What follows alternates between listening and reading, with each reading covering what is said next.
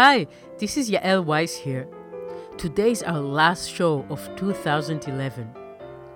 The Classical Minutes podcasts have been here for you every day for the past 4 weeks, and I truly appreciate you listening and sending in your comments. Today, I wanted to ask you about your programs. You do think about them, don't you? We get so wrapped up in our current projects and pieces that we often forget that our work will be presented on stage and that the construction of a recital program is a special art all by itself.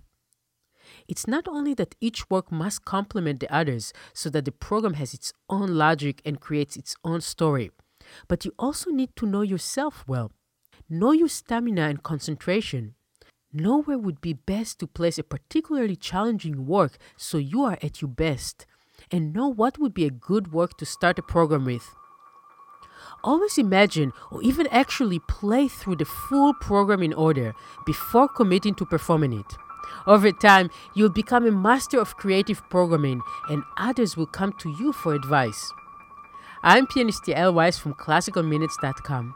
Enjoy the last few days of the year. I'll see you here in 2012.